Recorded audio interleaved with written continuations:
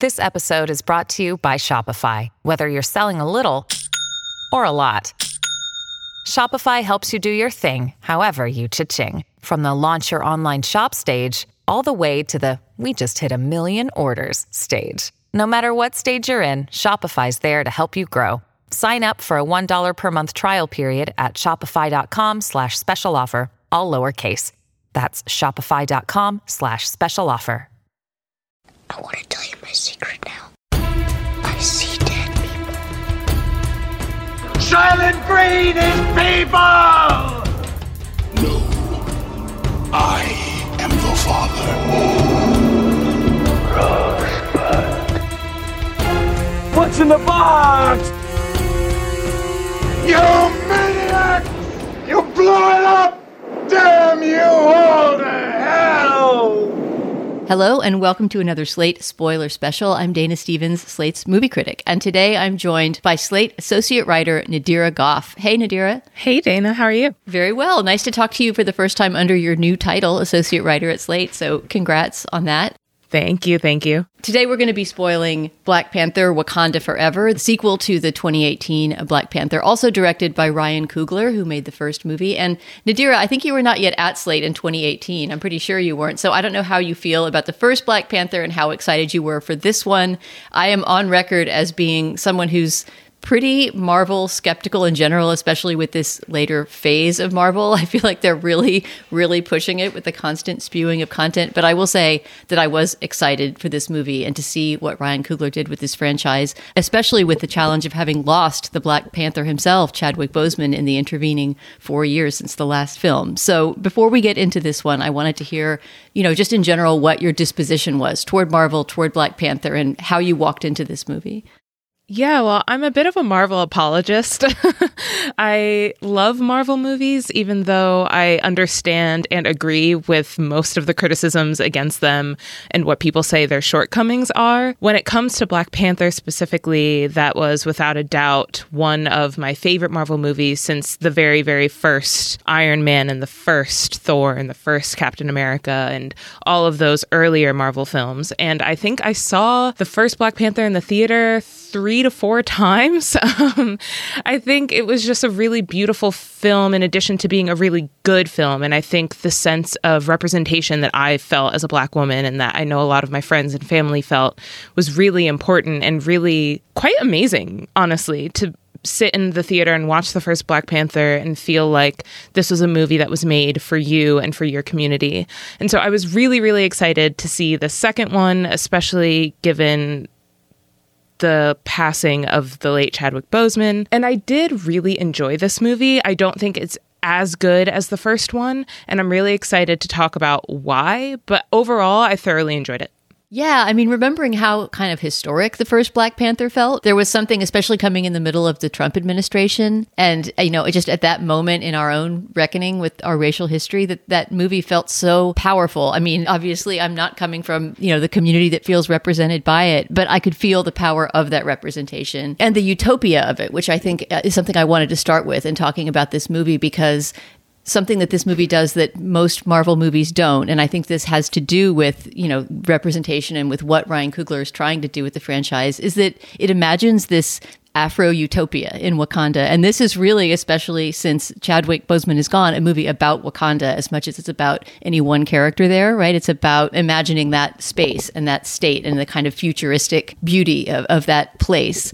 And so I wanted to maybe start there because I think one of the strongest parts of this movie is its opening and the time that it spends in the culture of Wakanda, so that we get to know a bit more about the country than we did in the first movie. But before we even get to that, I want to talk about my favorite moment possibly in this movie, which is before the credits even roll. I was so moved by the pre-credits, I don't know what you would call this, but the Marvel tag, the moment where the Marvel logo appears at the beginning of the movie, which historically is generally this rundown of all the heroes, right? I know you know the thing I'm talking about. There's this sort of comic book looking, flip book style animation where usually you see be, oh, it's Captain America and it's the Hulk and it's this and that. But all we see in this particular logo run-up is Chadwick Boseman in, images from the first movie and, maybe some stills. I'm not sure where they're pulling all of those images from, but it's almost like a memorial montage of him. And it was just very solemn and very beautifully done and made it really clear that this movie in part was going to be an act of mourning, which I think is the strongest part of this movie. I think when it tries to be an action movie and to bring in all these different characters and to further the franchise in all these brand appropriate ways, it gets really overstuffed and kind of boring toward the end, and we'll get into that. But I think as a portrait of a community in mourning, which is, of course, Wakanda at the beginning of this movie, but is also all of the fans who are mourning Chadwick Boseman, it succeeds beautifully. Yeah, I completely agree. Interestingly, this movie actually starts off, the very, very first thing we see is a very harried and distraught Shuri trying to save T'Challa, obviously off screen for very obvious reasons. And so Shuri is in her lab trying to synthesize this heart-shaped palm in order to save T'Challa, who is on his deathbed dying from an undisclosed illness. It obviously doesn't work.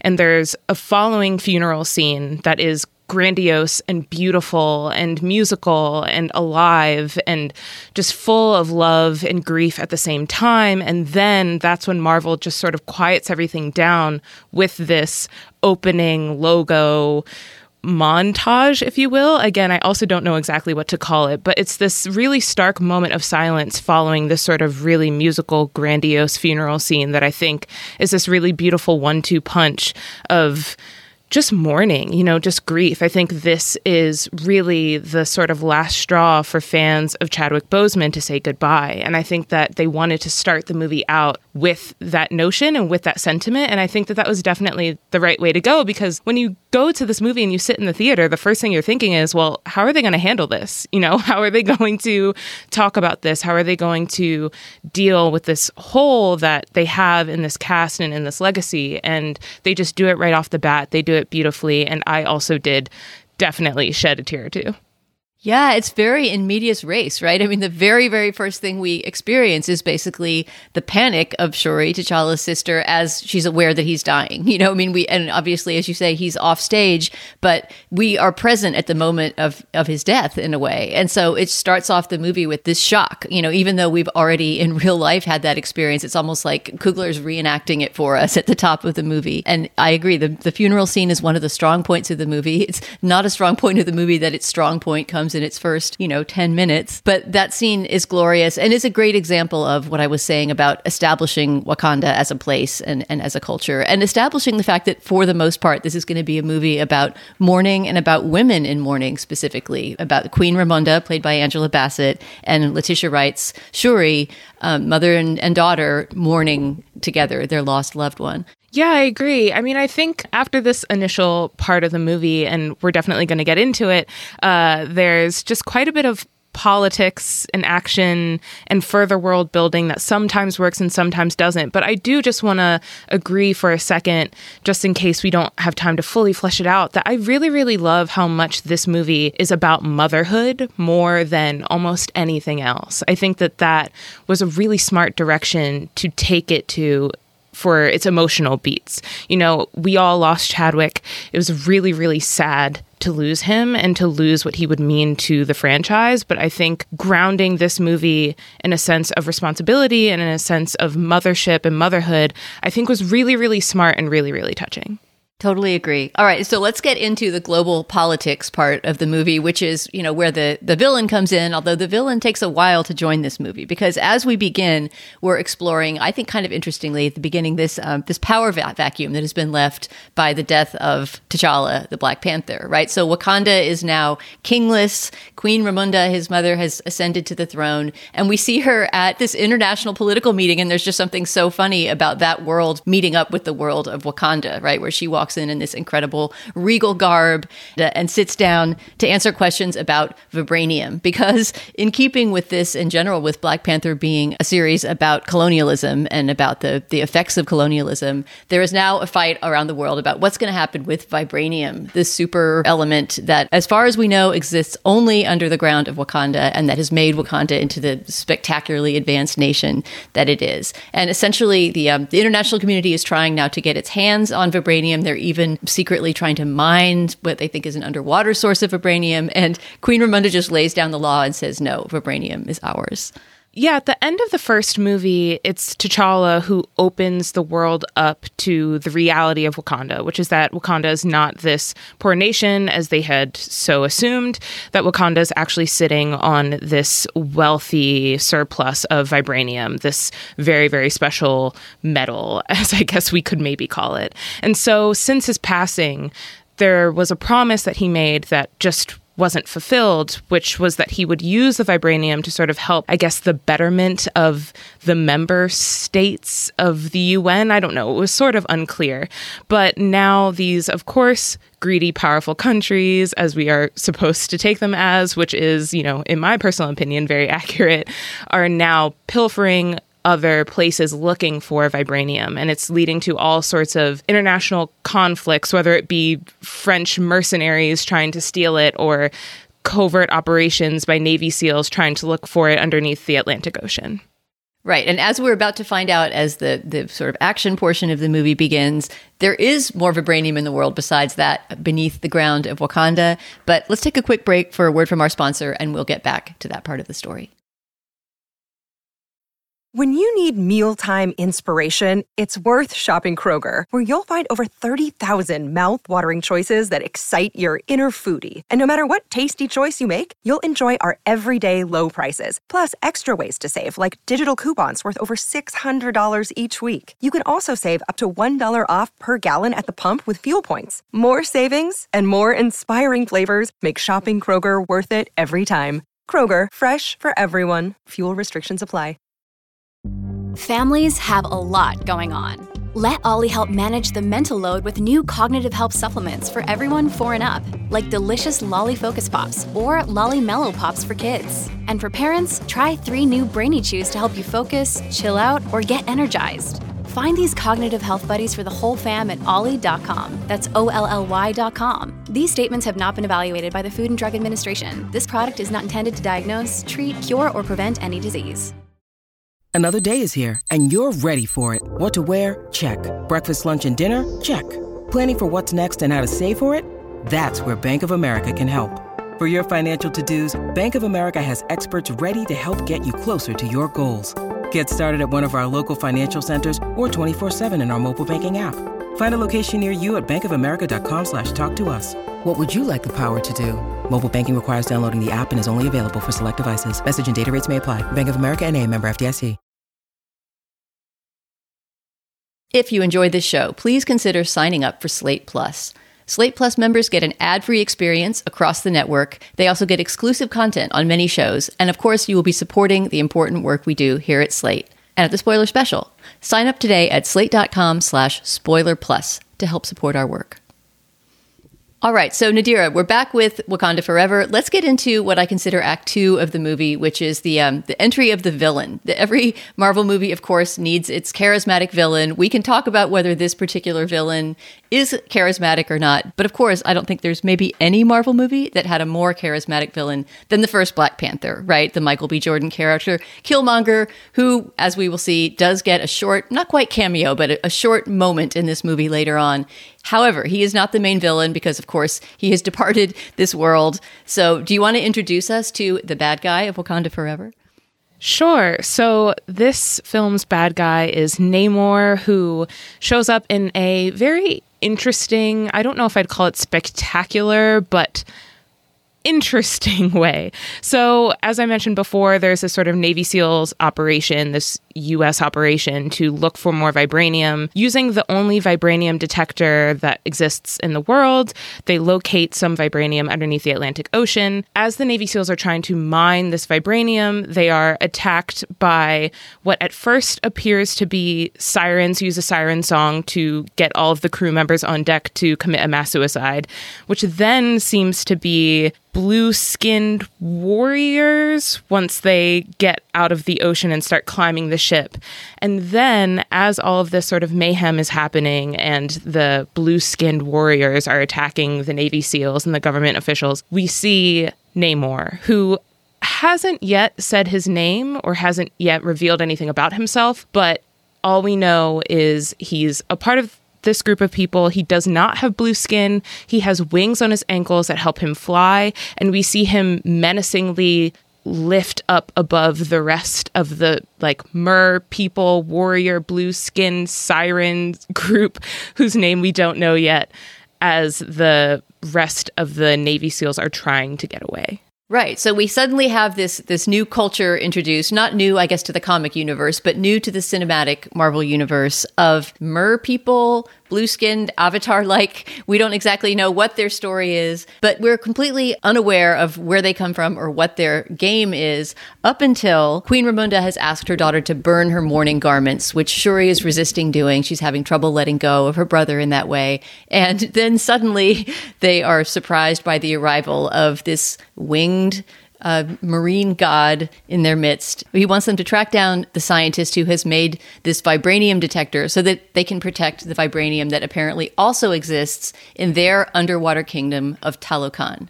So hesitant about this sort of challenge from Namor and the Talokan people, but unsure about another way to handle it, Queen Ramonda does tell Okoye that they need to find this scientist. And so they reach out to Martin Freeman, who makes his return to these Marvel films as CIA agent Everett Ross, who tells them that the person who actually made this vibranium detector, the only one in the world, is actually just a kid, a student at MIT named Riri Williams, aka Ironheart in the comics. I don't know if this character will be showing up in the future. I hope so. She was a lot of fun. And so Okoye and Shuri go on this adventure to try and get Riri to go back to Wakanda to protect her from Namor, who surely will kill her since she's the only one in the world who knows how to make this vibranium detector. Right. So now it becomes these three women who are on the run from this entire army of mer people. And the first big fight that we get is that big encounter on the bridge. Right. So Queen Ramonda was very hesitant to let Shuri go on this mission to the U.S. to get Riri Williams. And when Okoye is bested and Shuri is kidnapped, Angela Bassett as Queen Ramonda has this really, really emotionally stirring scene where she explains to the whole council that she has to take strict action against Okoye, who she advised against taking Shuri along with her on this mission, because at this point, she's lost her entire family. She's the queen of a very important country, very powerful country, and she has no one to sort of stand with, no one in her family left.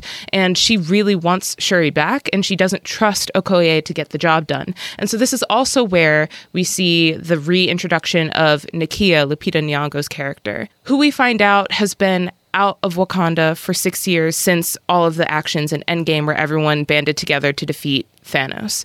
She didn't even return for T'Challa's funeral. And so it's a surprise to see her now. This is the first time we get to see her in this movie, and she's explaining all of this while Queen Ramonda is asking Nakia to go to Talokan and retrieve Shuri and Riri because she has just kicked Okoye out of the Dora Milaje.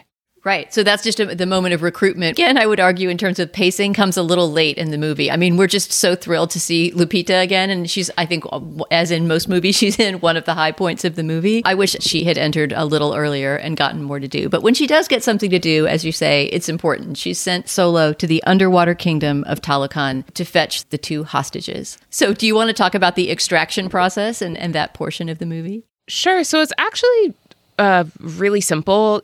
After Nakia is hired by Queen Ramonda, well, hired is maybe, I don't know if that's the word I'd use, but after she's recruited by Queen Ramonda to retrieve Shuri and Riri, Nakia goes to Mexico to try and find a sort of entrance point towards this underwater world of Talokan.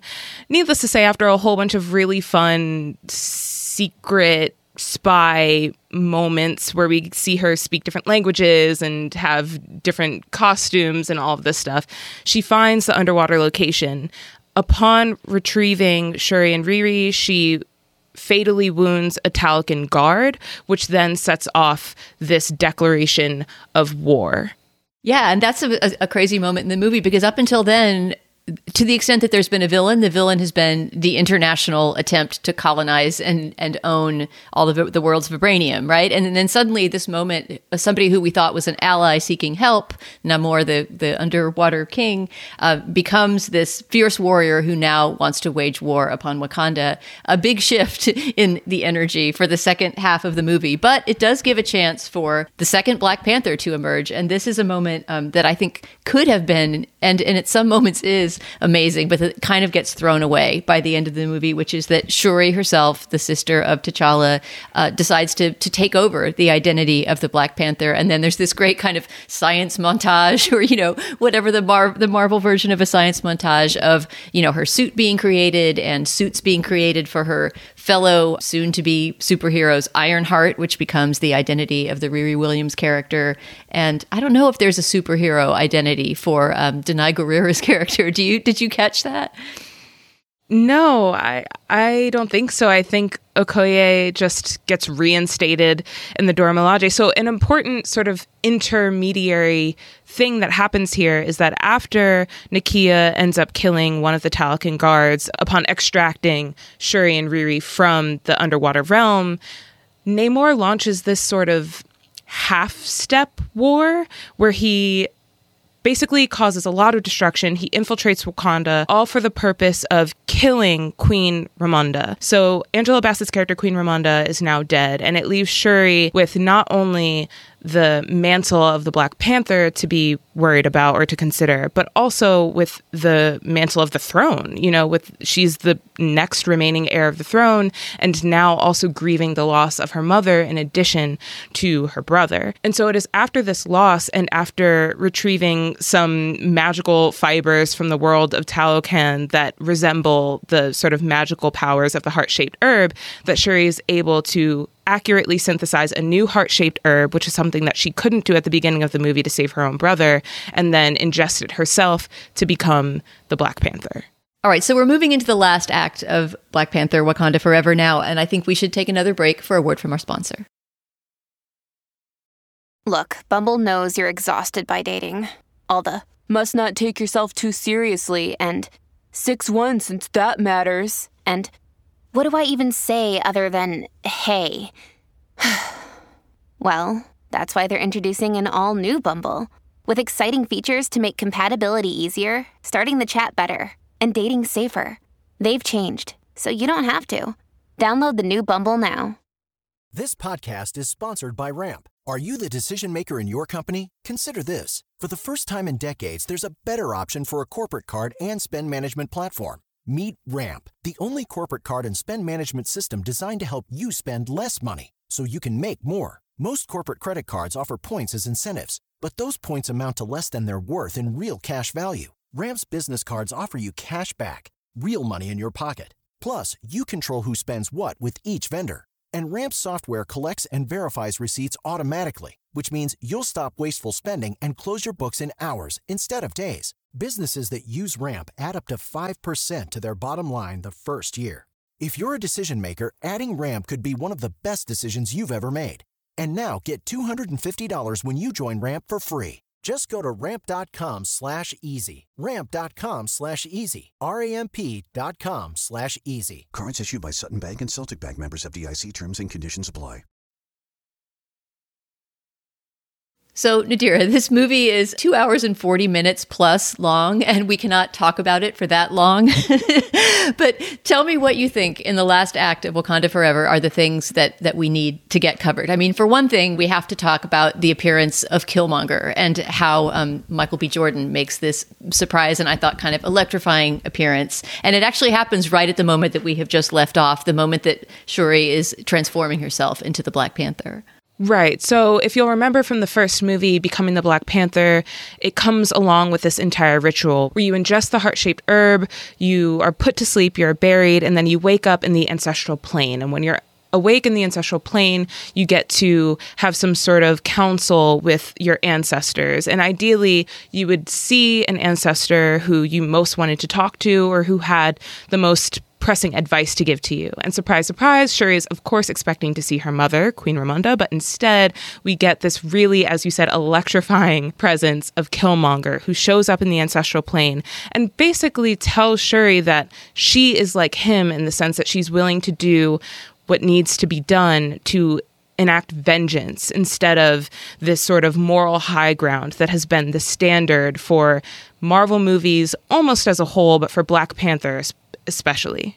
Right. I think he even says, Killmonger says in that scene of the Vision, that T'Challa was too noble, right? He says that Black Panther was too noble and he needed to do what needed to be done. That, of course, was the whole dialectic of the first Black Panther, right? Is what is the correct way to effect change, and the idea that, you have to sort of choose between noble behavior and amoral getting it done. That was Killmonger's method. So again, I think if this had happened a little earlier in the movie, it could have been a really great character inflection point for Shuri's character, because what is she's essentially being sort of tempted to the dark side by Killmonger, but because the movie has so much to pack in, that happens so quickly we barely get a chance to process it as an audience. And by the time she wakes up from that vision, suddenly she is this power hungry, completely different kind of leader than she was when she went into the vision. Right. So a few things happen after this. Okoye is brought back into the fold after the death of Queen Ramonda, so she's back as a part of the Dora Milaje. They being Shuri and Riri, figure out a way to weaken Namor. They realize that he's been taking oxygen both from the air and from water or something like that, and so he's twice as powerful. So they work together to build this chamber that will essentially dry him out and prevent him from getting oxygen from at least water and the ocean. And so they figure out a way to weaken him.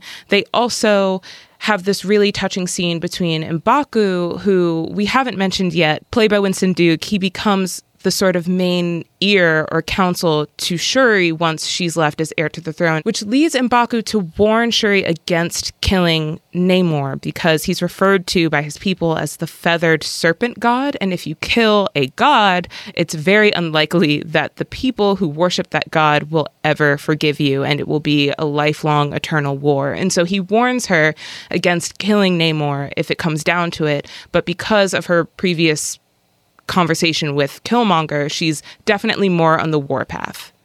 Right. And it's funny to see M'Baku, who played, more or less the opposite role in council scenes in the first Black Panther, becoming the peacemaker. Also, just a shout out to Winston Duke, who's so funny and such a scene stealer. Absolutely love him in everything. But it's, I think, pretty well known that the action unit of Marvel movies is completely separate from the other director. So this is just a moment when the action unit seems to have stepped in and directed this entire shipboard sequence that is the grand battle between the nation of Talokan and the Wakandans. And to me, that whole scene, I just felt like we've already seen a lot of battles in this movie. We know what the stakes are. It just seemed, I just kept feeling that it was a waste of screen time and resources to have like that huge of a CGI boat battle at the end of this movie. Yeah, I agree, especially when the first battle scene, the one where Queen Ramonda ends up dying, is really compelling. In that first battle scene, we get to see water basically wipe away and destroy lots of Wakanda and lots of the villages and the towns. And we get to see these heroes trying to save innocent women and children and innocent villagers. And we get to see Queen Ramonda have this really, really amazing sort of final stand.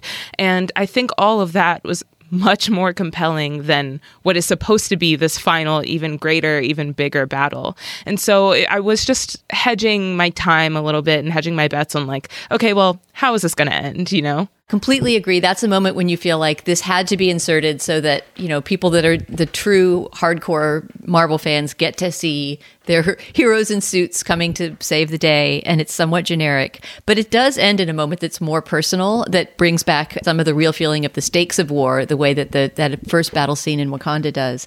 And that is when Shuri kind of spirits Namor away, the dried out Namor, who she's attempting to dry out even more, to this kind of desert-like space where they have their final hand-to-hand combat. Yeah, so as they're fighting, it has the obvious sort of back and forth of who's winning, who's losing. Shuri ends up getting the best of Namor since he is truly drying out.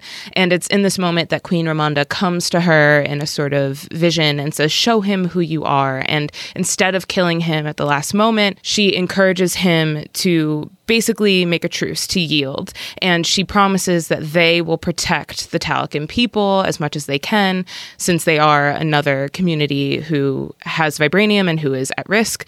And in turn, he will stop basically trying to kill the entire surface world.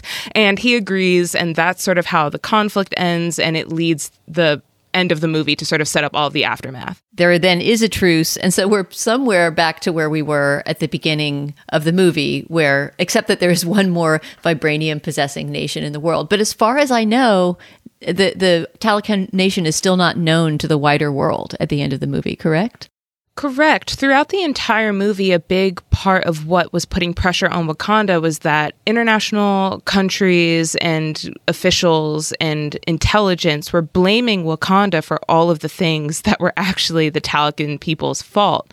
And so they were getting extra pressure to sort of defend themselves and say that we didn't kill all of these Navy SEAL officers and we didn't do all of this stuff.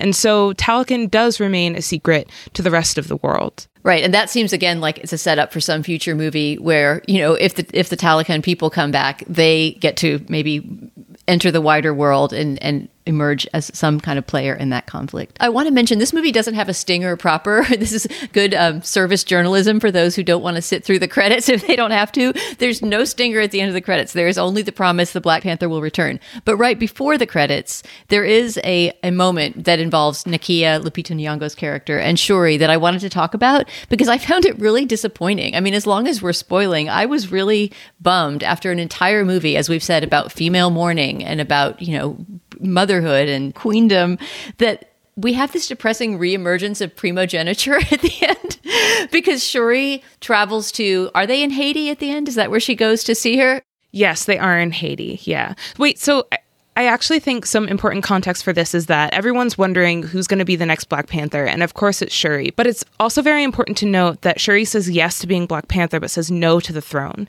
So M'Baku is the one who ends up challenging to become the next king of Wakanda. Of course, there's no one to challenge him, right? And so it's believed or hinted at that M'Baku will become king while Shuri remains as the Black Panther, but then she does go to Haiti to visit Nakia, and that's where we get the sort of mid-credits reveal. So she's accepted the kind of war-waging part of being the Black Panther, but not the kingship part. M'Baku seems to be moving, as you say, unchallenged into that position, leaving her free to kind of wander the world. And one of the first things she does, as she was invited in an earlier scene by Nakia, Lupita's character, is to go to Haiti and visit her. And so there's this scene recalling the earlier scene of them burning the mourning garments in Wakanda, right? She is now burning the mourning garments, presumably for her mother, sitting by herself, a kind of pensive moment when Nakia shows up with a little boy who turns out to be, surprise, the son of T'Challa.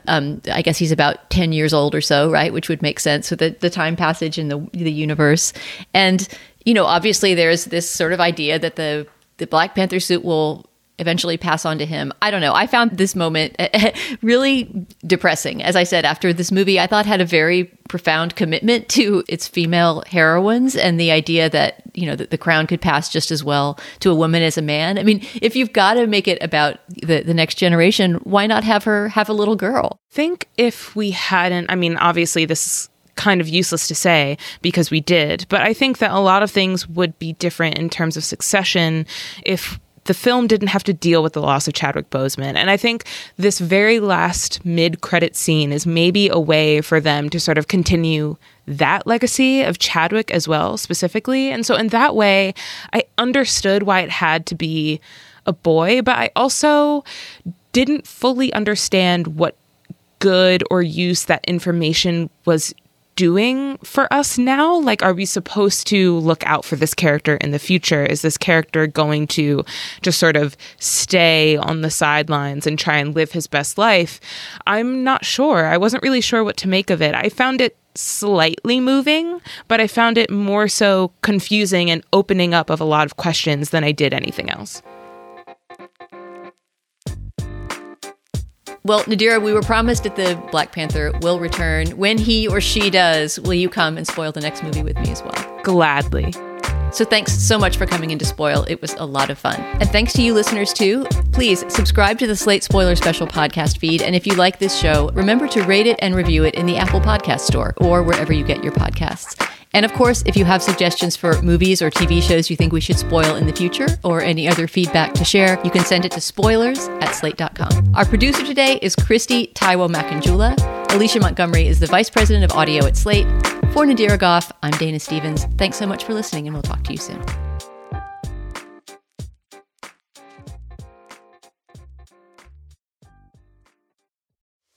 We are actuaries. In a world filled with unpredictability, we use our math skills to navigate uncertainty. Actuaries make a difference in people's lives across industries and the world. Actuaries have the freedom to work anywhere, and according to U.S. News & World Report, we're the 25th top-paying career. Make an impact as a fact seeker and a truth teller. Use your math skills for good as an actuary. The world needs you.